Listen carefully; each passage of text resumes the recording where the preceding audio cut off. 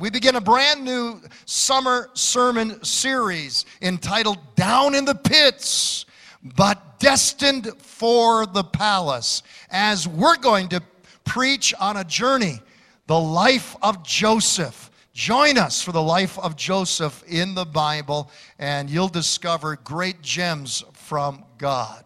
Joseph, when we find him in the Bible, he's age 17. Joseph had how many brothers? Anyone know?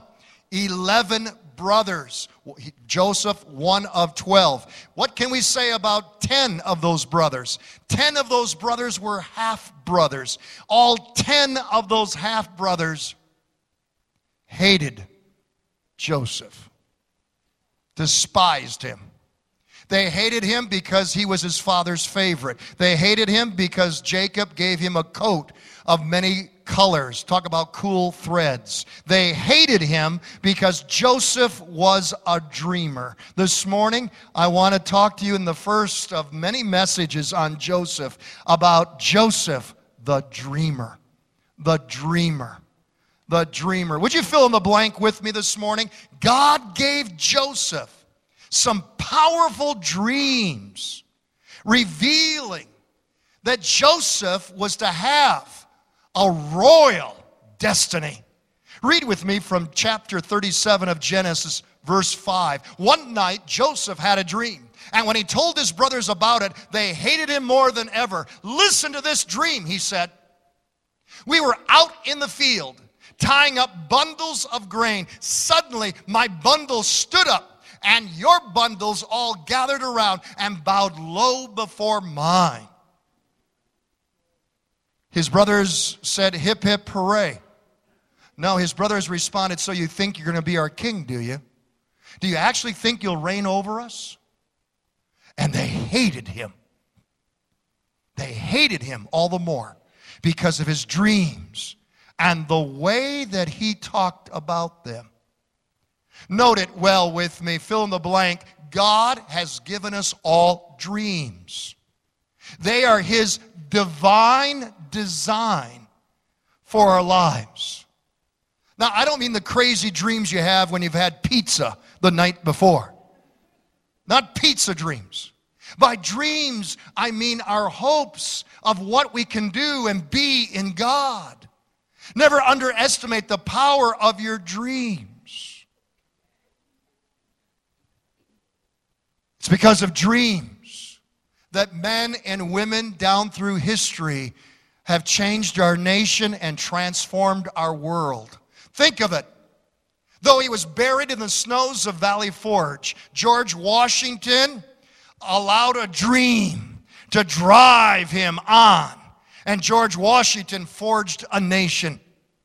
Though he was raised in abject poverty, though he was politically defeated 11 times at the ballot box, and though he was prone to depression, Abraham Lincoln allowed a dream to take him to the White House.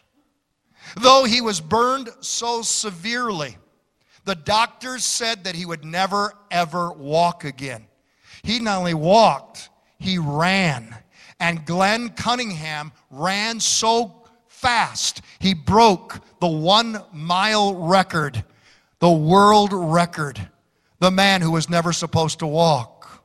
Though he was deaf from birth, Ludwig van Beethoven allowed a dream to turn him into a genius composer.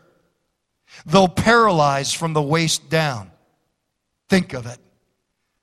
Paralyzed from age 4, a dream turned Itzhak Perlman into an incomparable concert violinist. It was a dream that took Helen Keller, blind and deaf, and turned her into a world-renowned author and the master of 6 languages. A dream caused Edison, though he dealt with countless disappointments, countless failures, a dream caused Edison to invent the light bulb, and he lit up the entire world. I'm talking about dreams.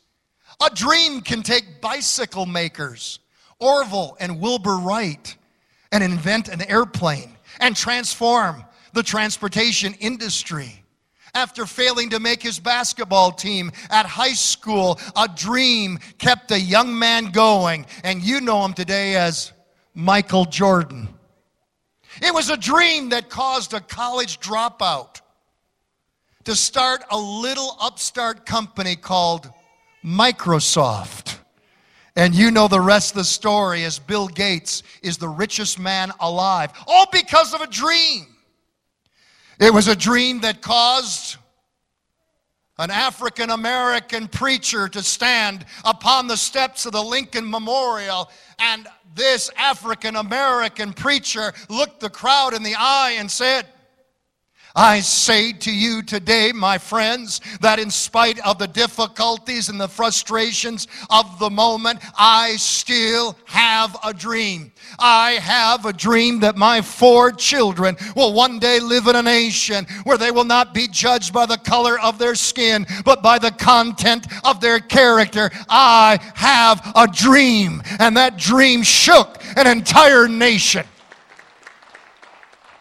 Now I declare to you, if those dreams can have such power and such impact, what can a God-given, God-glorifying, Holy Spirit-empowered dream do in our world today? What can it do in our church? What can it do in your life?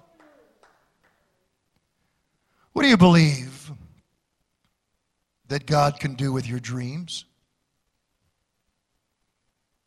Do you believe that He can make your dreams come true for your education, your vocation? Do you believe that your dream for true love can really come true? Do you believe that God can repair and restore your marriage? Do you believe that God can restore your health? Do you believe that God can make you successful in business? Do you believe that God can use you mightily in church ministry, in outreach ministry, and impact your world for Jesus Christ? Do you believe that God can fulfill your dreams to have children that will serve God and love Jesus? Do you believe that God can make your dreams come true for your divine design, the purpose for which you were born? Mark it down well. Though given powerful dreams, Joseph experienced some of the greatest disappointments ever faced.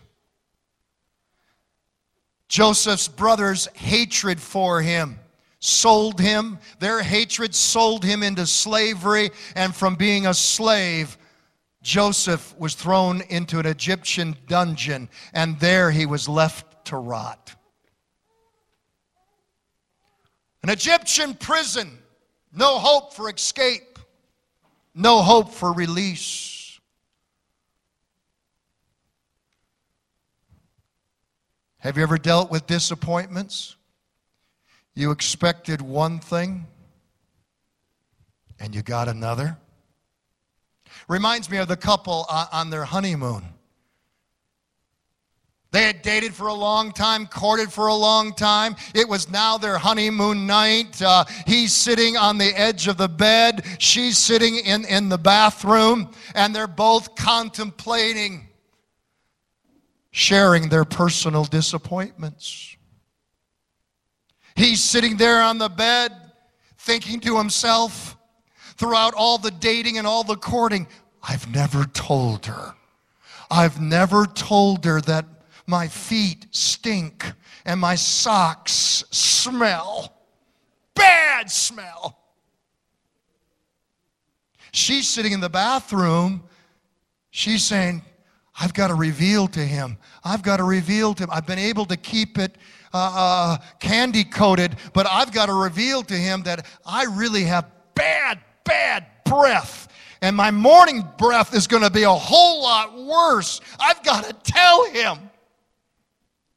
So she came there into the bedroom, sat down next to him on the bed, and leaned over to him and breathily said into his face, honey, I've got something to tell you. He said, oh my God, you ate my socks. Disappointments. Disappointments. Disappointments. Listen, no matter how much faith you have, no matter how long you've been a Christian, sooner or later something or somebody is going to shake your faith to its very foundations with disappointment. Maybe your dream of a fulfilling vocation, a career has turned into a dead-end job. Maybe you have no job at all. Maybe your dream of owning your own business, being your own boss, becoming financially secure has turned into the fact that now the business owns you 24/7 and you're a slave to it. Maybe your dream of being a successful student has been shattered. And your memory of school last year is everybody makes fun of you, nobody likes you, and your grades shout out that you're stupid. Maybe your dream of retirement. What kind of dreams did you have for retirement? Of a healthy, sound life and constant golfing and fishing and traveling. Now all your traveling is to the pharmacy and to the doctor's appointments. Disappointments. Maybe you had dreams of ministry, being used for God's glory, making a difference, touching lives, but critical people, gossipy people have sucked the joy of ministry out of your life so that now you're doing nothing but sitting on the sidelines. You've been detoured from the work of God. Maybe your dreams of finding true love, finding a loving spouse have been shattered. You had a beautiful wedding that's turned into an ugly marriage.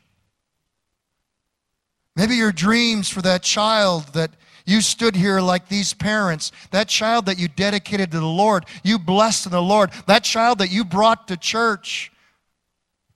Somehow, some way, rebellion reared its ugly head, and they've shook their fist at you and said, I don't want you, and I don't want your Jesus.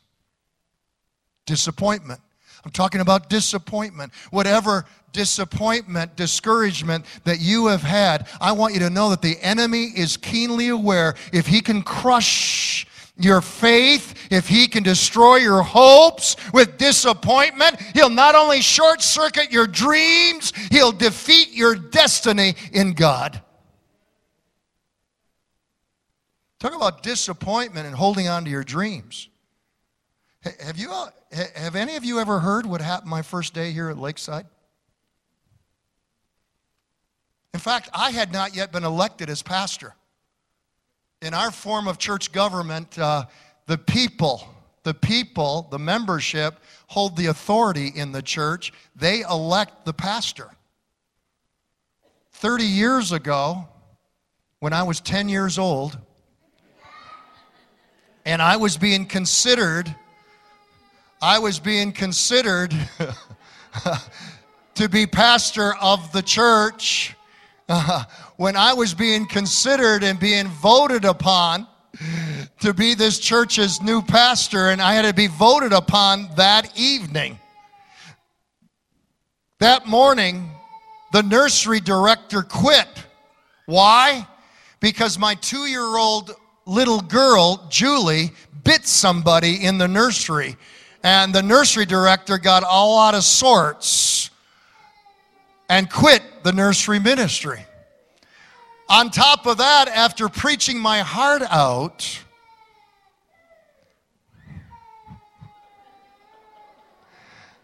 disappointments, discouragements.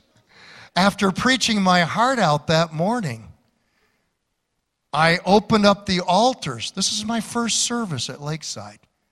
I'm about to be voted on. I open up the altars for people that need healing or need a miracle, need an answer to prayer. They all line up, and I'm laying hands on people.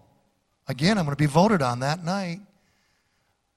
And I lay my hands upon a gentleman. He falls over, and I thought to myself, I didn't know it was this kind of a church, slain in the spirit. And I looked down, and he's turning blue. And his wife just kept standing there. And I said, is your husband okay? She said, no, he's not. And I immediately leaned over to Bill Bogle, and I said, Bill, call 911 right now.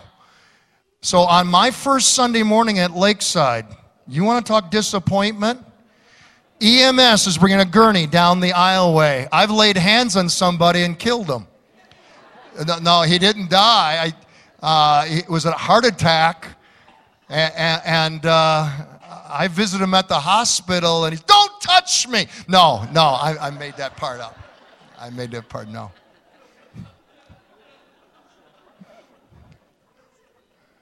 Discouragement. Hey, we've all been there. We should have been building phase 4 a year ago. Discouragement. Hey, I've been camping there. What do you do when you're in the snare, the grip, the grapple of discouragement? God used dreams to restore Joseph's dreams. He gave Pharaoh a nightmare, and only one person could interpret Pharaoh's nightmare. Who was that? Joseph. In one day, God said, it's promotion time. Hallelujah. And that's a word for somebody here this morning. Your miracle can be winking at you just right around the corner. In one day, Joseph was a prisoner, and in that same one day, he became vice president of the whole empire of Egypt. And God said, it's promotion time. What God does for others, He can do for you. Despite the crushing disappointments of betrayal by his brothers. Because see, I want to find out, how was God able to do that for Joseph? How was Joseph able to receive the fulfillment of his dreams? Despite betrayal, slavery, imprisonment, Joseph saw his dreams fulfilled by remaining favor-minded. If there's anything that I want you to remember about this message, it's those two words, favor-minded. Favor-minded. Say it with me. Favor-minded. As Joseph kept trusting God, he kept expecting his dreams to be fulfilled. That's why 3 times in Genesis 39 we hear, the favor of God was upon Joseph. And in God's perfect time, on God's perfect day, God said, enough is enough, it's promotion time. And Joseph went from the pits to the palace. Think of that. Being favor-minded is knowing that God desires to bless us more than what we desire to receive. He desires to bless us more than we can imagine, ask, or think. Being favor-minded is living with expectation that God wants to protect you, God wants to heal you, God wants to prosper you, God wants to provide for you and fulfill your dreams beyond imagination. The psalmist said in Psalms 5, it is you who blesses the righteous man, O Lord. You surround him with what? Favor as with a shield. Mark it down like Joseph. We can seize God's divine design for our lives by declaring His favor. It's not just a mindset. Favor is not just a mentality. It's not just an attitude of expectation. There's something that you need to do. Joseph didn't just sit there twiddling his thumbs in prison. Read the account. Joseph declared the favor of the Lord. He declared that his God was in charge, not the jailer, not Egyptian's Pharaoh. He declared the favor. He confessed the favor of an almighty God. Amen. Psalms 119, the Lord is my portion. I have promised to keep your words. I sought your favor with all my heart. Be gracious to me according to your word. How many news people we like here? You listen to it 24/7. You listen to the news on the radio. You watch the news on TV. And now after this weekend and the Brett exit, what's happened with the European Union and Britain, now you're ready to build a bomb shelter, buy gold, and store food. Let me tell you something, there's no news like the gospel news. There's no news like the good news. You listen to the world's news all the time. You subsist on a diet of the world's news, and I can guarantee you, you will be negative, you'll be complaining, you'll be fearful, you'll be despairing, you'll be depressed. But if you'll saturate your mind with God's word, if you'll meditate upon the promises of the Lord, because all the promises of God are yes and amen in Christ Jesus. If you'll make his word your word, I guarantee you a life of favor, a life of joy, a life of victory, despite the problems of life. Hey, I'd much rather live in joy and victory by confessing God's goodness, his blessings, his promises. I'd rather take my stand on his word and memorize it, study it, read it, meditate upon it, and then declare it. Because it's not enough to believe it and receive it. You need to release it. You need to take your stand upon the promises of God and declare, hallelujah, my God shall supply all of my need according to his riches and glory in Christ Jesus. By his stripes we are healed. Greater is he that's within me than he that's within this world. We are more than conquerors through him that loves us. No weapon formed against us can prosper. Though the enemy shall come in like a flood, the Spirit of the Lord will raise up a standard against him. If God be for us, who can be against us? Declare the promises, quote the promises, make his word your word, and I guarantee you that your life will be a life of victory. Your life will be a life of success. You will enjoy the favor of the Lord, for the Lord is drawn to those who stand upon his promises. The Lord is drawn to those who speak his word and act it out. This is not some spiritual mumbo jumbo. You think we're crazy?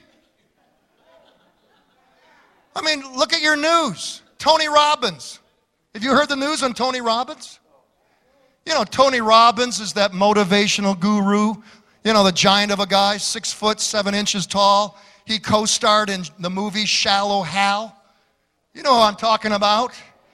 You know, Tony Robbins, who tells you to get up every morning, look in the mirror and say, you're the man. You're the man. You're the woman. You're the, you know, a woman if you're a woman, a man if you're a man. You know. You have to clarify that these days. Think success. Think positive. Think, you know, it's self-actualization. New age, positive thinking. If you're new to God's word this morning, I hope you know that we're not going there. I am not declaring that. You know what happened at his seminar over the weekend, Tony Robbins? He had people meditating on no fear, no fear, no fear. He had them repeating with their words of their mouth, no fear, no fear, no fear. And then he had them walk on a bed of hot coals. And a whole bunch of them were sent to the hospital with 2nd and 3rd degree burns up on their feet. Listen, when you speak the word of the Lord, there is no fear.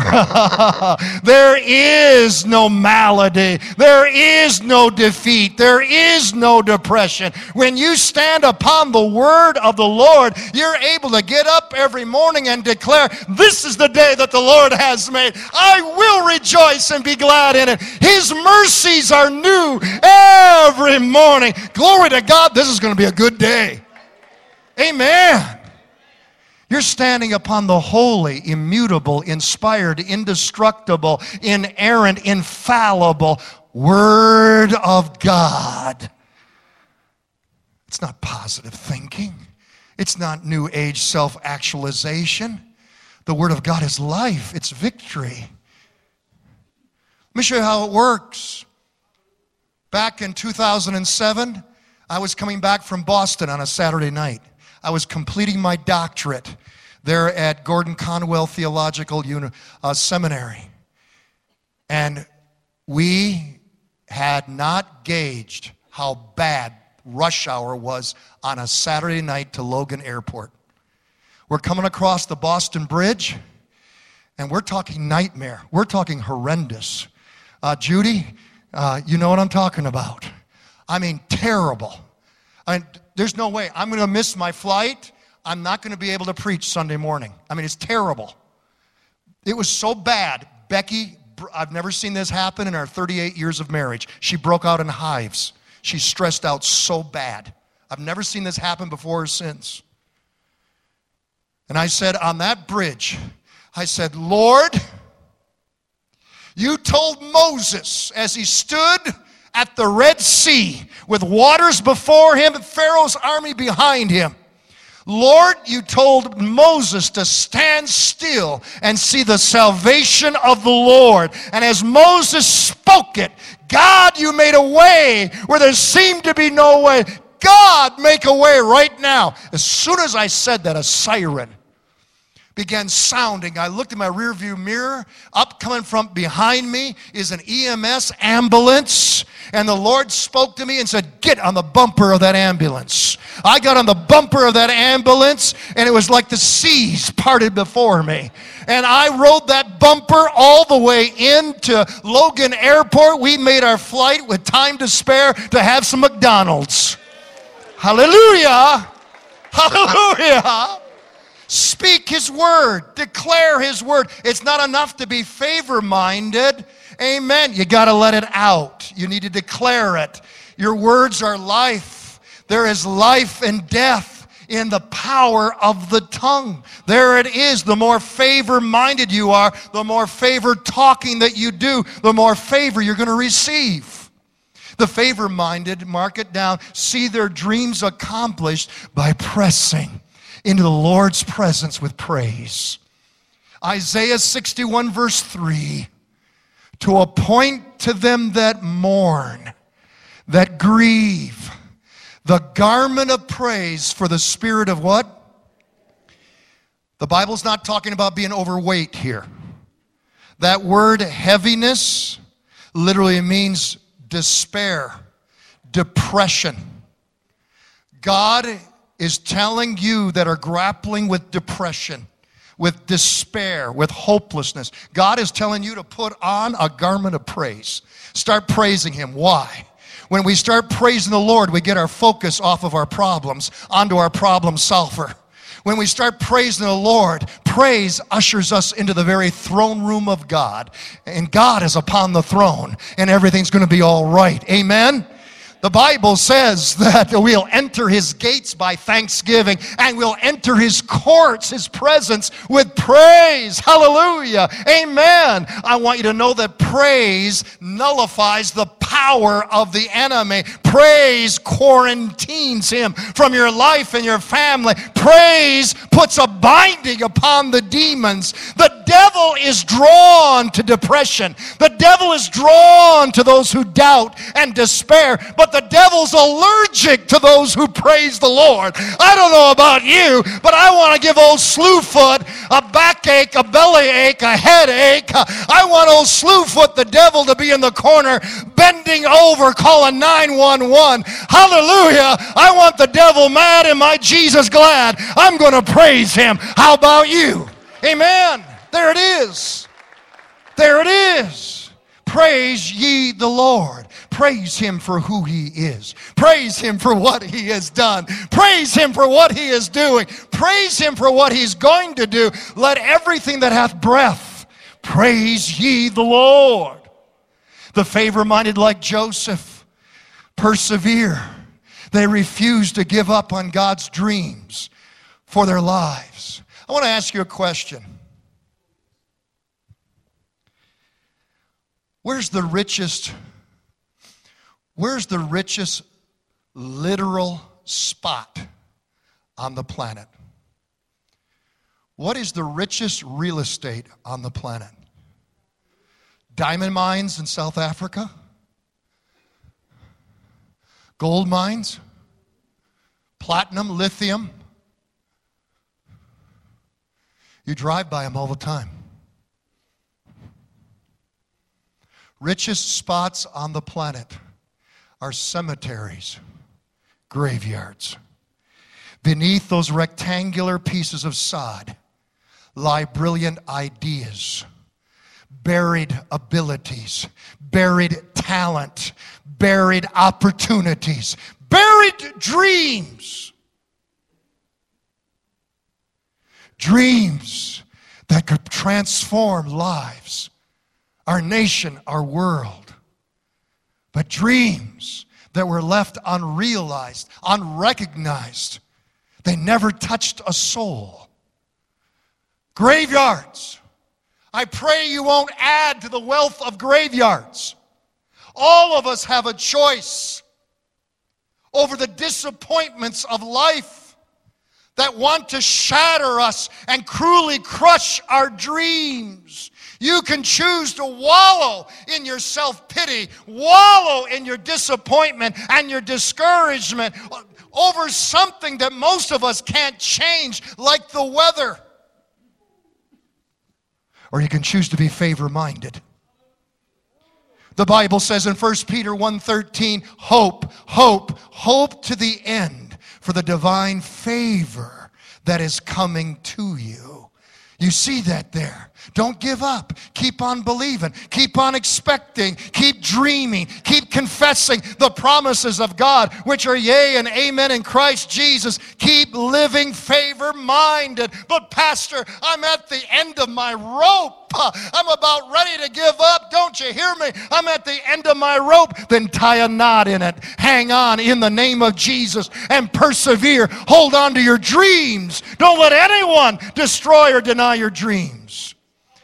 You see, there comes a time in every life when giving up on God-given dreams looks good, when problems seem insurmountable, when mountains seem immovable, when giants seem unbeatable. That's when you need to take your stand and declare, in the name of Jesus, I'm not going to quit. I'm going to keep trusting the Lord. I'm going to keep remaining favor-minded. I will not recant. I will not go back. I'm going to push through. I'm going to press on. I'm going to be favor-minded. Hallelujah. Amen. I might be in the pits, but palace time is coming. Joseph remained favor-minded by rejecting a victim mentality and by choosing to see himself as a prince instead of a prisoner. How many of us have allowed our disappointment, our prison, our setback to become our identity? I know a man that lost his precious wife years ago. There is a time for grieving. Sometimes the grieving process takes 2 years. But when it ends up being 15 years, when it ends up being known as the man who lost his wife for the rest of your life, that is not the word of the Lord to you. That is a victim mentality. This man enjoyed being known. He enjoyed the attention of being a widower. God-glorifying dreams come true to those who choose to not let life's disappointments victimize them. I can't tell you how many counseling situations I'm involved in that deal with the why question. Pastor, why weren't my prayers answered? Pastor, why am I still sick? Pastor, why did my marriage fall apart? Pastor, why was I raised in an abusive environment? Pastor, why did God let my loved one die? Listen, this side of eternity, we're not going to have all the answers. Deuteronomy 29:29 says, the secret things belong to the Lord our God.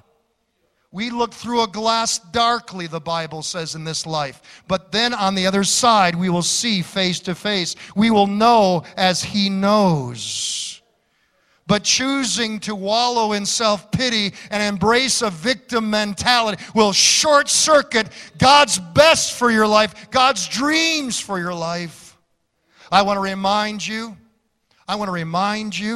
you're not a prisoner of discouragement. You're not a prisoner of disappointment. I want to remind you, we're not what others say we are. We're not what our past says we are. And we're definitely not what the devil says we are. We're what God says we are. We're children of the Most High God. We're children of the King. The royal blood of heaven flows through our veins. We're King's kids. We also have what God says we have. We have real love. We have joy. We have peace. We have divine favor. And we have all the promises of God. We have eternal life. And best of all, we have the one who has said, I will never leave you. I will never forsake you. I am with you always. We have Jesus. But there's more. There's more. We can do what God says we can do. We can heal the sick. We can cast out demons in the name of Jesus. We can move our mountains in the name of Jesus. We can win our world for Jesus. We are who God says we are. We have what God says we have. And we can do what God says we can do. We can do all things through Christ Jesus who strengthens us. Hallelujah. Give him praise and glory. Amen. There it is.